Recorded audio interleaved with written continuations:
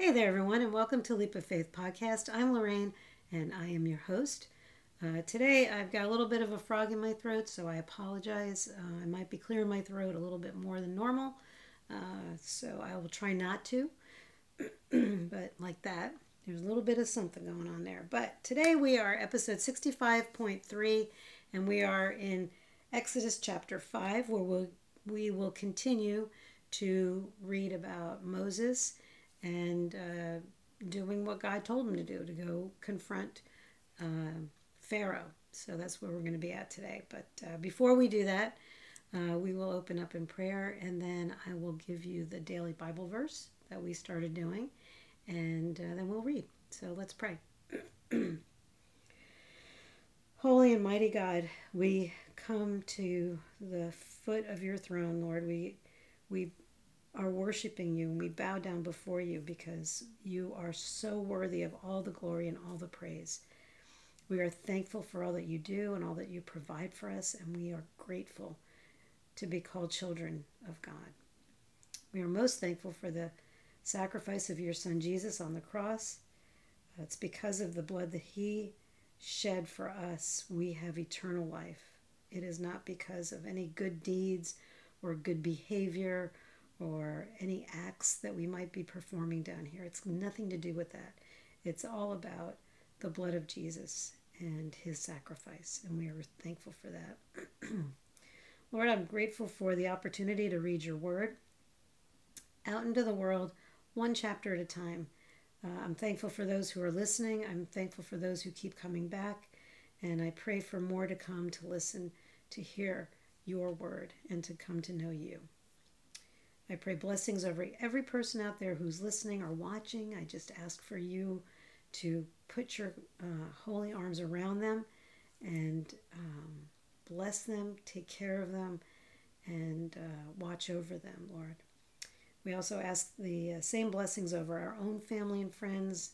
I'm thankful for Jeremiah and his friendship and working alongside with him doing this ministry. I just pray that if it's your will, that it continues to grow and become more fruitful, because that's what you're asking us to do. Lord, take us where you want us to go. Let us meet the people you want us to meet. Let us say the words you want us to say, and keep us out of your way. In Jesus' name, amen. All right. So today's, I don't know if I'm going to be able to do this every week. Give a little, note, as to what today is. But today I'm calling it Training Tuesday.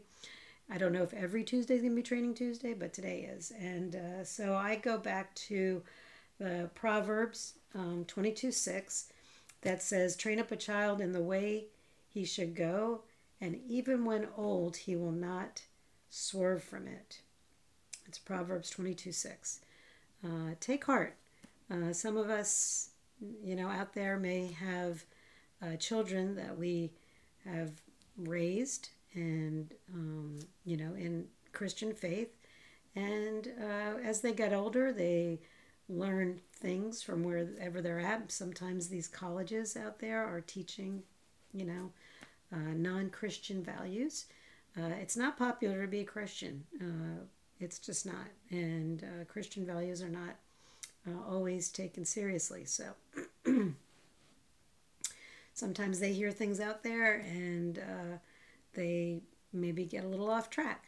I was one of those people. I was raised in the Catholic Church, and for years I was off track, and then it was 1994, April 12th, 1994, when God got a hold of me. So, and I became a believer in Christ and his sacrifice on the cross. So my mom trained me upright, and I did depart from it for a short period of time, but I came back to it. And now that I'm old, I am, living a Christian life. So I hope and pray that if anybody out there is having those kind of issues with their children, this is what God says: train a child up in the ways of the Lord, and when he's old, he will not swerve from it, depart from it. So hopefully that is the case. So I'm going to pause for a second. My phone is making a humming noise, so hang on a second. Okay, so that was my phone. I answered it. It was probably a short little second that you're going to see a difference. So anyway, so take heart. If you did everything you could to try to train your children up. And you know what? Sometimes, let me just say this real quick before I go off track. But sometimes it's really hard if you're, in the thick of it and you're having difficulties. And maybe you've got a friend who's got children who are on the right track and they are staying on the right track. Don't compare yourselves to them because every family is different. And so, you're going to find that, everything you see on the outside is not always what's going on the inside. So, everybody has stuff. We've talked about this before. This is not new. So don't go thinking that everybody's life is perfect because you think that their kids are being perfect on the outside, because on the inside stuff happens and people are human. People are not perfect and children are not perfect, and it's a hard lesson. I point the finger back at myself because I know that I was in that thought process. So you think that you're a horrible parent and you're doing everything wrong, and maybe you are doing it wrong. Nobody gave you a manual. Nobody gave you a manual to raise your children. And every child is different. So what worked for one might not work for the other. So, you try to stick to the same values, but you got to kind of, work it. So anyway, just pray about it. That's all I got to say. So anyway, all right. Well, we prayed. We talked about the Bible verse for today. I will post it on our Facebook page and our Instagram page. So yesterday's did not post to Instagram though for some reason. I don't know why, but I'll figure that out. I was trying to learn a new way of doing things and apparently I didn't do it right. So let's go ahead and read chapter 5. This is episode 65.3. After this presentation to Israel's leaders, Moses and Aaron went and spoke to Pharaoh. They told him, "This is what the Lord, the God of Israel, says. Let my people go so they may hold a festival in my honor in the wilderness." "Is that so?" retorted Pharaoh. "And who is the Lord? Why should I listen to him and let Israel go? I don't know the Lord, and I will not let Israel go." But Aaron and Moses persisted. "The God of the Hebrews has met with us," they declared, "so let us take a 3-day journey into the wilderness so we can offer sacrifices to the Lord our God. If we don't, he will kill us with a plague or with the sword." Pharaoh replied, "Moses and Aaron, why are you distracting the people from their tasks? Get back to work. Look, there are many of your people in the land, and you are stopping them from their work, making bricks without straw." That same day, Pharaoh sent this order to the Egyptian slave drivers and the Israelite foremen: "Do not supply any more straw for making bricks.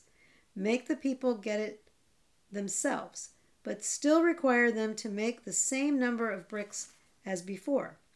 Don't reduce the quota. They are lazy. That's why they are crying out, 'Let us go and offer sacrifices to our God.' Load them down with more work, make them sweat. That will teach them to listen to lies." So the slave drivers and foremen went out and told the people, "This is what Pharaoh says. I will not provide any more straw for you. Go and get it yourselves. Find it wherever you can, but you must produce just as many bricks as before." So the people scattered throughout the land of Egypt in search of stubble to use as straw. Meanwhile, the Egyptian slave drivers continued to push hard. "Meet your daily quota of bricks just as you did when we provided you with straw," they demanded. Then they whipped the Israelite foremen they had put in charge of the work crews. "Why haven't you met your quotas either yesterday or today?" they demanded. So the Israelite foreman went to Pharaoh and pleaded with him. "Please don't treat your servants like this," they begged. "We are given no straw, but the slave drivers still demand, make bricks. We are being beaten, but it is our fault. Your own people are to blame." But Pharaoh shouted, "You're just lazy, lazy. That's why you're saying, 'Let us go and offer sacrifices to the Lord.' Now get back to work. No straw will be given to you, but you must still produce the full quota of bricks." The Israelite foremen could see that they were in serious trouble when they were told, "You must not reduce the number of bricks you make each day." As they left Pharaoh's court, they confronted Moses and Aaron, who were waiting outside for them. The foreman said to them, May the Lord judge and punish you for making a stink before Pharaoh and his officials. You have put a sword into their hands and an excuse to kill us." Then Moses went back to the Lord and protested. "Why have you brought all this trouble on your own people, Lord? Why did you send me? Ever since I came to Pharaoh as your spokesman, he has been even more brutal to your people, and you have done nothing to rescue them." So I did highlight a few spots here, but and basically, in verse 5, 1 through 1, verse 1, sorry, basically tells us that Moses and Aaron did what God told them to do. After they presented to the Israelites, they went straight to Pharaoh. And of course, Pharaoh says, "Is that so? Who is the Lord? Why should I listen to him? I don't know the Lord, and I will not let Israel go."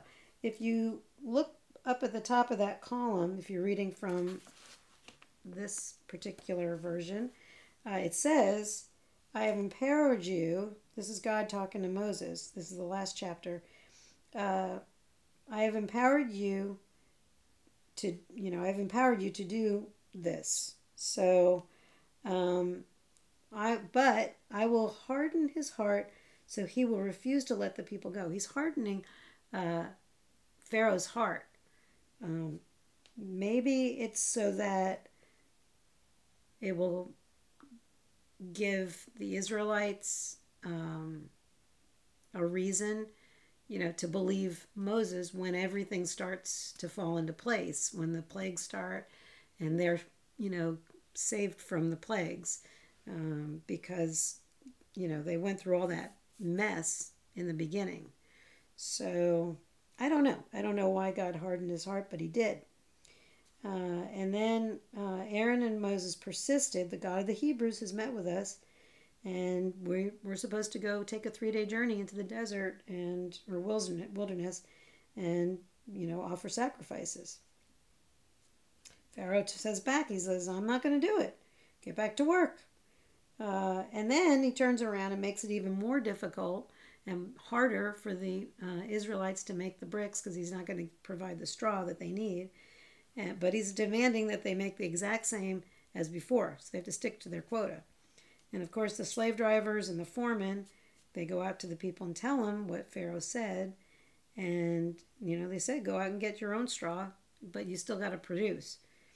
Meanwhile, down in 13, the Egyptian slave drivers continued to push hard, and they demanded that they, go pick up your own straw and make the same amount of bricks.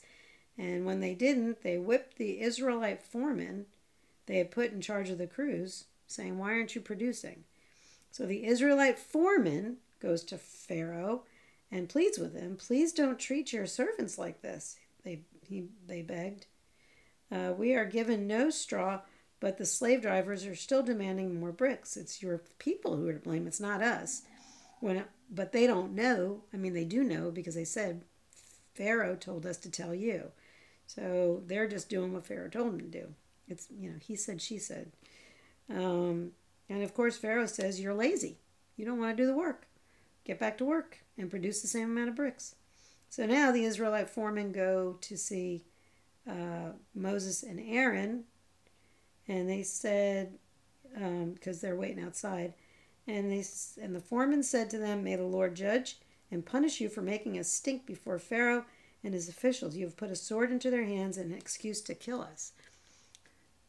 So now they're blaming Moses and Aaron, who brought this on, because they started this whole thing. And of course, then Moses goes back to God and says, "Why have you brought all this on trouble on your people? I'm not understanding this. Ever since I came to Pharaoh, he's been even more brutal to your people, and you have done nothing to rescue them." So, even Moses is kind of doubting where this is headed, but it's gonna get better, and we know that. So that's it for today. I'm just going over the history here of what happened to the Israelites in Egypt. So that's it for today. As always, I always will give you the opportunity to receive Christ as your Lord and Savior if you feel like God is telling you to do that, and to start a personal relationship with Him. Then this is your moment. I will lead you in the prayer of salvation, and you can say it with us, with me. And if you are a believer, feel free to say it as well. It's always good to affirm your belief in Jesus. So let's pray. Heavenly Father, today I put my trust in you. I am not perfect and know that I have sinned against you. Please forgive me. I thank you for the sacrifice of your one and only Son, Jesus, on the cross. It's his perfect and spotless blood that covers all of my sins, past, present, and future. On this day, I accept him as my Lord and Savior into my heart and will live my life for him. Thank you for my salvation. In Jesus' name, amen. If you said that prayer for the first time, congratulations and welcome into the adopted family of Jesus. You are now a brother or sister in Christ. So start living your life for Jesus is what it comes down to. We always suggest, me and Jeremiah, to write it down either on your calendar, mark it in your phone calendar that today was the day you accepted Christ, or you can write it in your Bible that you are reading with us on today's date. But mark it down. It's a day of celebration. So we also encourage you to go to either the person who's been praying for you to receive Christ. You can go to a pastor, get to a church, and start getting involved. They'll help you to navigate to the next step. And we suggest that you get involved, either join a ministry, a Bible study, volunteer at the church. I mean, countless jobs that you can be working, depending upon the size of your church. You can be a greeter at the front door. You can help with communion. You can count money. Whatever gifts God has for you, he'll tell you what he would like you to be. You can sing in the choir. Maybe you play an instrument. I don't know. But you do. And you should pray about it and figure out what God wants you to do. So that's it for today. I don't know what time of day it is that you are able to listen, if it's morning, noon, or night.